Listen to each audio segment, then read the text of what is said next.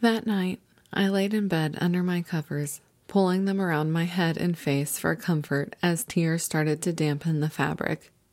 When I returned home after running from Chestnut Street, I told my parents I was feeling ill and wanted to go to bed early. 6 hours later, I remained in the same spot in bed, staring at a now cold bowl of mac and cheese. I really should eat and get some sleep, but every time I shut my eyes, all I could see was the look on that man's face as he pleaded for help.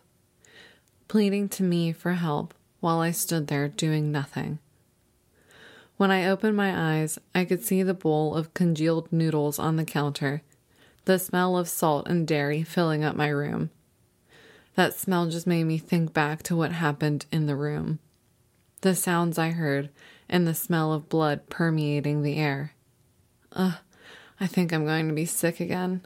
I need the bathroom. Maybe I should just sleep in here tonight in the bathtub. I keep getting sick every time I think of summer. I walk back to my bedroom to get a pillow and blanket, tears starting to fall again subconsciously from the trauma of the day. As my vision clouded, I pulled my shirt up to my face, wiping hard at my eyes and nose. As the shirt fell back down to my chest, I looked up to my bed and nearly screamed. Summer sat on the end of my bed, staring blankly into my eyes and wearing the same dress I had seen her in earlier today. Dried stains of maroon drops were scattered around the collar and chest of her dress, my stomach turning as I remembered where the drops came from. "Don't yell," Summer said, emotionless. "I just want to explain before I go." What did she mean by that? Is Summer leaving town soon? It's only mid-July. She told me before that her mom was working at the hospital until September. Is she leaving because of me? Questions started running through my mind, but I stood there in silence, afraid to say anything that would upset her. The trauma of what I saw earlier sent chills down my spine, anxiety bubbling over from my stomach into my chest and throat.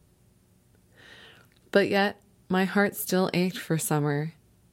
As she sat on the bed, I could smell her signature smell even from where I stood in the door. Do you think people are born as heroes? Like in our anime, do you think Tanjiro or Luffy were born as heroes, or they became them? Confused and scared, I paused for a second. I'm not sure, honestly. I think some people are born natural heroes, and others find out that they are through circumstance. Why does that matter? She continued speaking, looking straight down at her feet, not making eye contact with me. Do you think the same about villains? Can people be born evil? What was she talking about? Does Summer see herself as being a villain? I didn't know what she meant, nor did I know if people could be born evil compared to good. All I could do in that moment was shrug my shoulders as I stared at her, keeping a small distance between us. Her eyes softened, relaxing now knowing that I wasn't going to yell for help. Allie, I want to talk to you about what you saw earlier. It's clear that you saw me and saw what I was doing in that house. I just nodded back. What did you think when you saw that? What did you feel when you saw me drinking that man's blood? Did she just say what I think she said? I could barely process what I saw in my own head, but now hearing Summer say it out loud made me feel hollow inside. What did I feel in that moment? Obviously terrified, but there was more to it than that. Summer was growing impatient with my internal conflict. She prompted my reply again. Were you scared of me?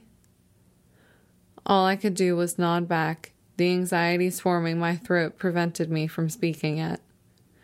Summer smiled slightly, starting to look more like the girl I spent the last month obsessing over. I get scared too sometimes. So does Mom. Do you know how awful I really am?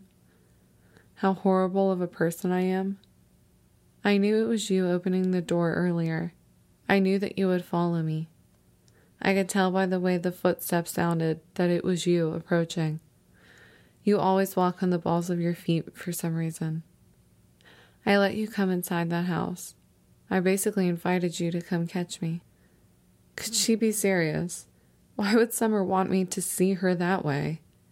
It seemed like she was reading my mind because she said, "I'm sure you're wondering why I would want you to see that." I'm wondering that to myself now as I say it out loud. The truth is that I'm in love with you, Allie. I love you. I want to be with you. I want to stay here in this stupid small town and go to the pool with you every day. I want us to talk shit on everyone here and plan our escape to a big city or a remote cabin out in the woods. I just want us to be together, but I know you won't be with me. I keep this secret everywhere I go. My mom resents me for it, even if she says she doesn't.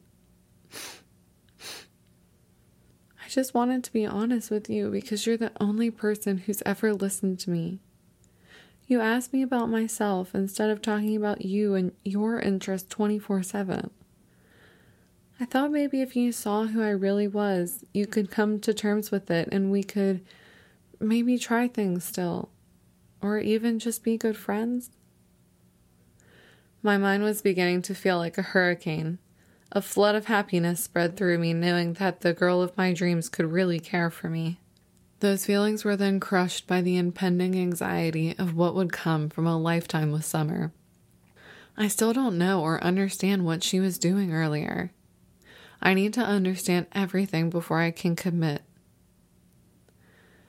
Summer, I have wanted to be with you since the first day we met at the pool. But you have to be honest with me about what was going on. Please, why were you doing that today? Why were you hurting that man?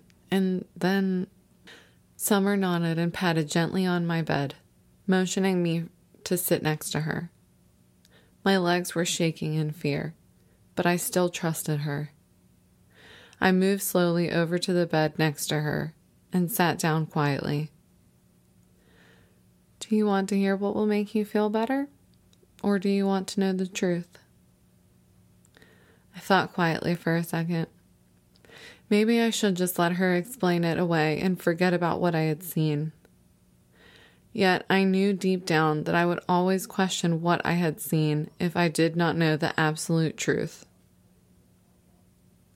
Shaking, I said, "Tell me the truth." She stared deep into my eyes, saying, "Are you sure? I can't take back what I'm about to say." Again, all I could do was nod back. My entire body shook with anxiety. Summer took a deep breath and finally told me the truth. When my parents got together, they met in New Orleans through a group that they were in. The group was more or less a cult, focusing on all aspects of darkness and death. They were obsessed with death and suffering, believing that they could harness others' negative energy for their own power. My mom won't tell me the specifics. I tried to Google and found articles that speculated the group performed human sacrifices. As they got involved, my dad became very controlling and believed Mom was attracted to both men and women in the group. When she became pregnant, he would go on tirades, begging the gods of darkness to get revenge on my mom for her cheating. Every time she tried to leave him, Dad would find her somehow and convince her to come back, promising that he would be the best father to me no matter their relationship.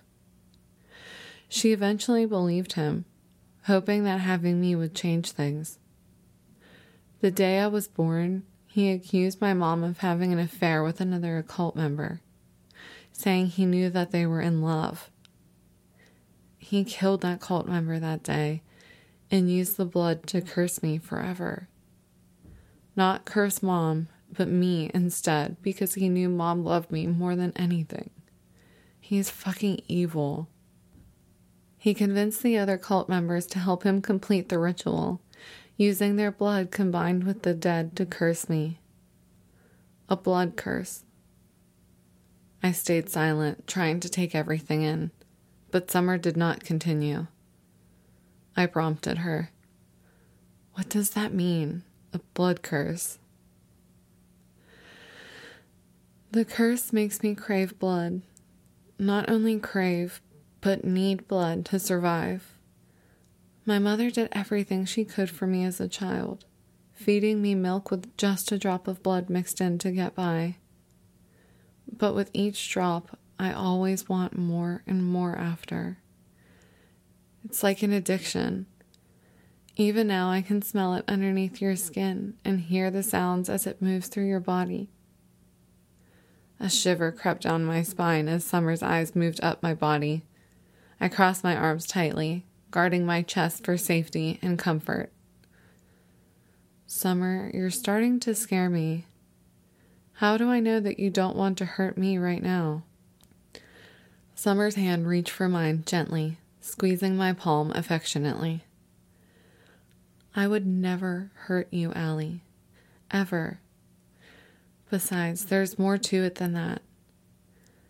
My mother, she knew the older I got, the more difficulties I would have controlling myself. When I turned 4 and was getting closer to going to school, my mom took me to a powerful witch, asking her to complete a protection spell. The witch did everything she could. Her and Mom both made unspeakable sacrifices just to save me. But the curse was too powerful to be broken forever. As I grew up and started to change, the protection spell weakened. Everything came to an end when I turned 12 and hit puberty. The day I got my first period was when Mom realized the spell had been temporarily broken. Mom is not sure why, neither is her friend. But either way, every time I get my period now, I turn into this thing. My head was spinning at this point. This was just too much to take in. Summer has to be lying. I mean, there's no such thing as curses and witches and demonic cults. But I know what I saw in the house today, and it was not human. It was... I become evil, Summer said flatly. Thank God Mom is a nurse. She got me an IUD immediately so that I only get my period about once a year, at the end of the summer, normally. Summer. Now I understand why she has to move schools every year. Her mom is trying to protect her and cover up their secret until the next time. But what happens when there is a next time? I said, so what happens then? For that week, you just want blood? During that time, I can't control the hunger I have inside me. When the spell protects me, I am hungry but can suffice from food and water like a normal person. Especially if I meditate in the morning and really focus. Some days I don't even notice the hunger at all. But for some reason, when I can smell the blood coming from inside me, I can't stop craving it from others. God, I'm so disgusting. Summer started to cry, then sob uncontrollably as she fell into my lap.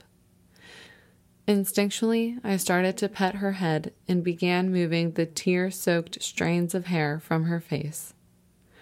Seeing her so upset, her teardrops falling down my legs onto the floor, I just wanted to protect her. Maybe I'm an idiot, or still have an adolescent crush. I don't care anymore. I love Summer, and I want to protect her, no matter what she does. Besides, none of this is her fault. Summer, you're not disgusting. You are beautiful, and you're still perfect to me. It's not your fault what your parents did. And even though you act this way because of them, you didn't ask for this. I don't think any of this is your fault. I love you, Summer. I want to protect you. She looked back up at me in surprise, her face still wet with tears. You still want to protect me, even knowing what I did? Knowing who I am? I held her face in between my hands gently, looking deep into her crying eyes. I promise that I will do everything I can to protect you, as long as you promise to never hurt me. Summer nodded, relief and sadness spreading across her face. I promise. We spent that night together, my first time and hers. As I laid with her head pressed against my chest, I thought to myself that this day did not matter. What I saw did not matter. Summer's illness did not matter. Her past didn't. The only thing that matters to me now is protecting Summer and our future together. If I had Summer, I had love and friendship, no matter what else comes with it. If I have love, that's all I need. Summer is the only thing I need. Besides, the illness would stop eventually when she gets older, and the rough times in between will make us stronger together. One day we will look back on this night and feel proud at how strong our love is. As I daydreamed about the future, I fell asleep with Summer on my chest and a smile on my face.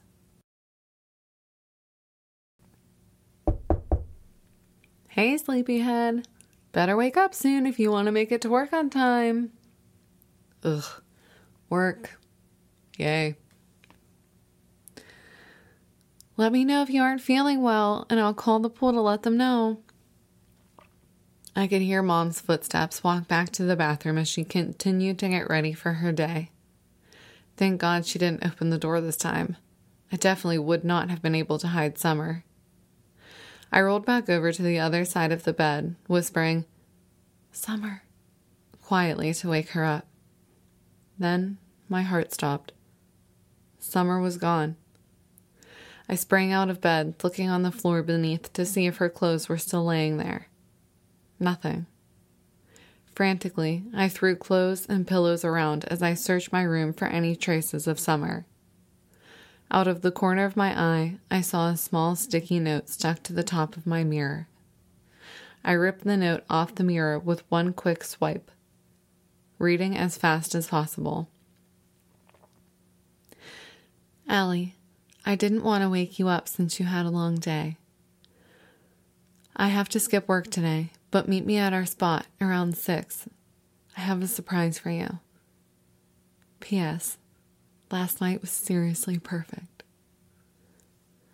My heart fluttered, and I envisioned how cute Summer looked, sneaking around my room looking for stationery. Suddenly, I was feeling more energetic than ever, almost as if the trauma of yesterday did not even happen. Looking through my wardrobe, I picked out my favorite dress and packed it into my work bag. I may not always look my cutest at work, but I'll definitely have time to change before Summer gets there. I threw the dress into my backpack, as well as the manga that Summer had asked me to borrow. Tonight will be another perfect summer night. I could just feel it. As work dragged on, I noticed that Summer had not answered my texts. In fact, she didn't even open them because they arrived as green messages rather than the typical iPhone blue. Huh.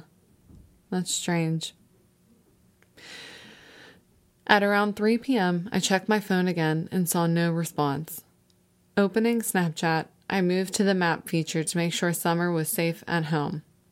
My stomach turned again as I realized Summer was no longer on the Snapchat map.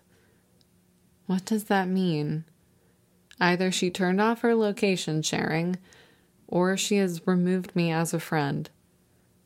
But why? Summer is the one who asked me to meet at our spot after work. This can't be good. Something is wrong. I wonder if someone found the man yesterday and tracked it back to Summer. Finally, the clock hit 5 p.m., and I hurried the kids into the parking lot before their parents even arrived. Typically, we would all be having so much fun in the pool that parents were rolling their eyes by the time I made it out. Today was not typical, though, as I had the kids ready to be picked up before the first parent even arrived.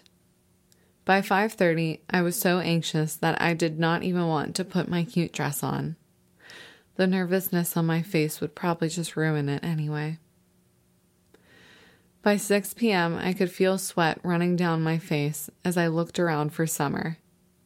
There had been no communication from her, through text or social media. As I sat under the tree, I felt sick and dizzy.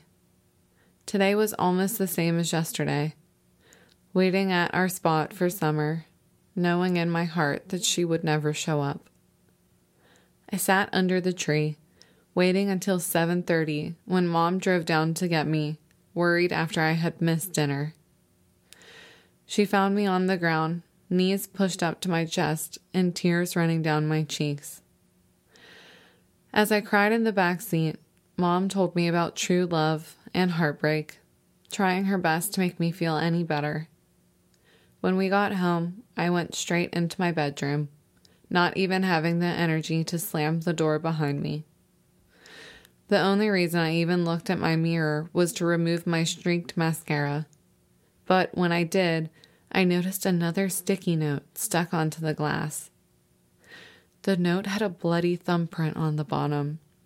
Summer clearly had blood on her palm when she stuck it to the mirror. It read, "I'm sorry, Allie. I love you forever." Suddenly, I had an idea. A final Hail Mary to throw in hopes of seeing Summer one last time. I grabbed my phone from my bag, slipped open my bedroom window noiselessly, and ran. My tennis shoes slapped against the sizzling concrete as I ran all the way to Chestnut Street.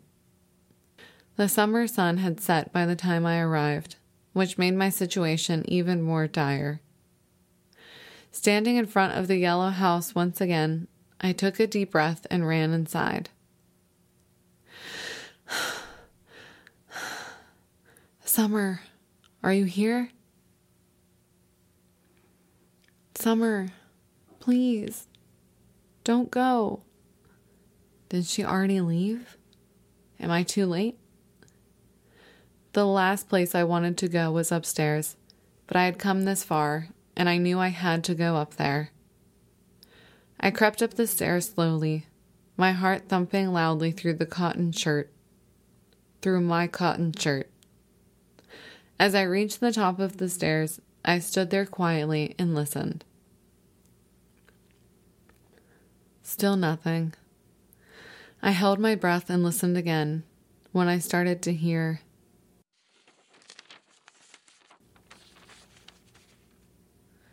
"What is that?" I walked toward the room at the end of the hallway, the same room where the man had been yesterday. Praying that he would no longer be behind the door, I took another deep breath and... The man was no longer in the corner of the room. Instead, there were pieces of paper strewn across the floor, rustling around the wood as the breeze blew in from the open window. I picked up one of the pieces as it brushed over my foot. It was a printed out newspaper article from a town in North Carolina, dated August 15th of 2019, 3 years prior. The article discussed a local teenager who had been stabbed in the head, neck, chest, and torso, as well as in between his legs. The news article made a point to mention that the crime scene seemed staged, since there was an apparent lack of blood present. Whoever had killed the poor boy was never apprehended. I dropped the article onto the floor, frantically searching for another to pick up. The next one I grabbed was dated from last summer, August 17th of 2021, and was written by a journalist in Florida. This time, the article talked about a high school cheerleader who was found nearly decapitated behind the ice cream store she worked at. Again, the journalist mentioned that there was a lack of blood at the scene, despite the murder weapon being a knife from the store's own kitchen. In that case, the police were apparently investigating an ex-boyfriend, but had no concrete evidence. Another paper brushed by my ankle softly, and I read through this one as frantically as I could. The article was from 2017, and based on the description, I prayed this was Summer's first victim. As I read through the printed news article, it detailed the unsolved murder of an 8-year-old girl. Apparently, the girl had been playing with friends at a local park before sunset and never returned home. Her small, damaged body was found the next day, drained of blood and hid clumsily under a bush. When I got to the end of the news report and read the mother's statement to the public, I became sick and had to drop the paper back to the floor. My body crumpled alongside the paper, knees hitting the wooden floor as I felt emotions draining from me. As I stared down in disbelief, I noticed one sheet of paper that appeared different than the others. There was bright red lettering marked on the back of the stark white paper, and I crawled over to read it. Scrawled in unsteady handwriting read, "I know what you are, Summer." My heart sank even lower into my chest as I was forced with a realization that I did not want to make. Summer had killed these people, these children, as she grew up. Whatever illness, disease, or curse that Summer had could not be controlled. The worst part of it all, though, knowing that Summer had stared into my eyes and lied to me. Tears started to spill, making small puddles on my thighs and dripping down to the floorboards. It was so quiet inside the abandoned house that my tears falling on the wooden floor sounded like raindrops. I started to gather the news articles when suddenly I heard a creaking sound behind me. I whipped around, jumping to my feet in the process and facing behind me. I noticed a small closet door in the corner, covered in cobwebs and dried blood from the day before. Even though I knew I should not be in this house in the first place, I was here for answers. As terrified as I was, I needed to know what was behind that door, or who. One last deep breath. You can do this. A preteen child sat on the ground, her eyes moving around aimlessly as she tried to focus in on me. Both of her small wrists were tied to chains in the corner of the tiny closet, and tape firmly pressed on her lips. I didn't even want to look below her eyes, fearing what I may see, but I had to look down. I had to see what Summer had done. My eyes moved down the child's frame. She looked tired and borderline unconscious, but I did not find any blood. But then I noticed it.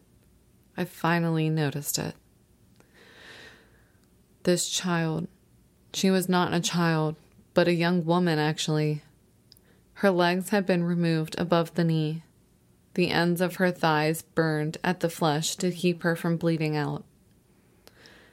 And still, not a drop of her blood spilled around her. The only thing I could think to do to help her was remove the tape, which I took off as gently as possible. The woman's eyes continued moving around frantically, as if she was looking for something, but terrified to find it. "Please, let me help you.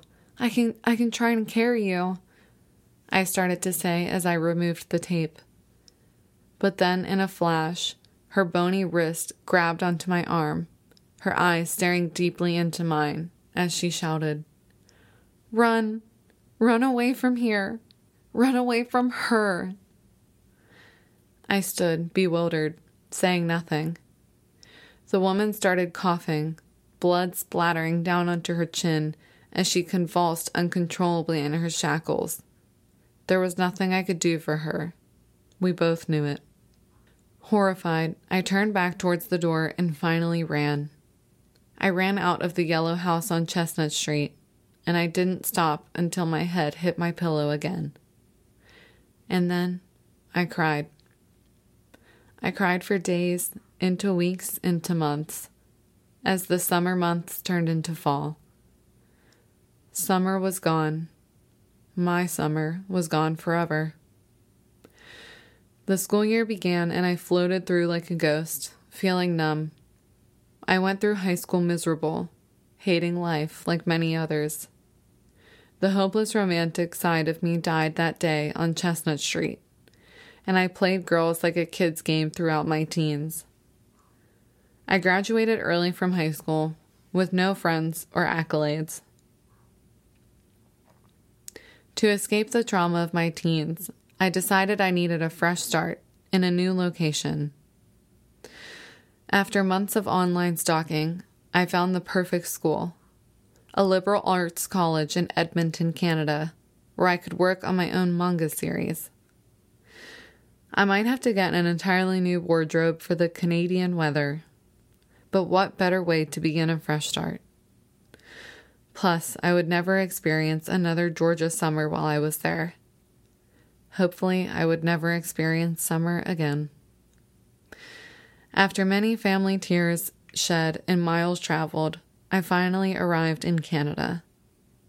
I went straight from the airport to campus. I did not even stop at my new apartment. I was so excited to see the classrooms.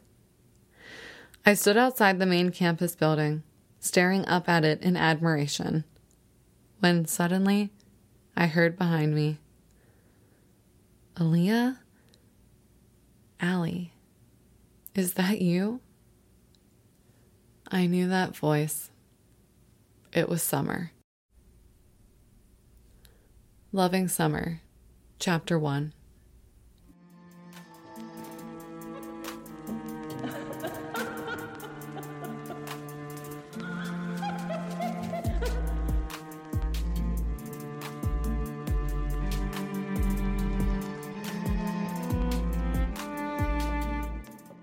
Want to creep on us? Follow us on social media at Ew, That's Creepy Podcast, or send us an email at ewthat'screepypodcast@gmail.com. Don't forget to rate, review, and subscribe. Thanks, creepy cats!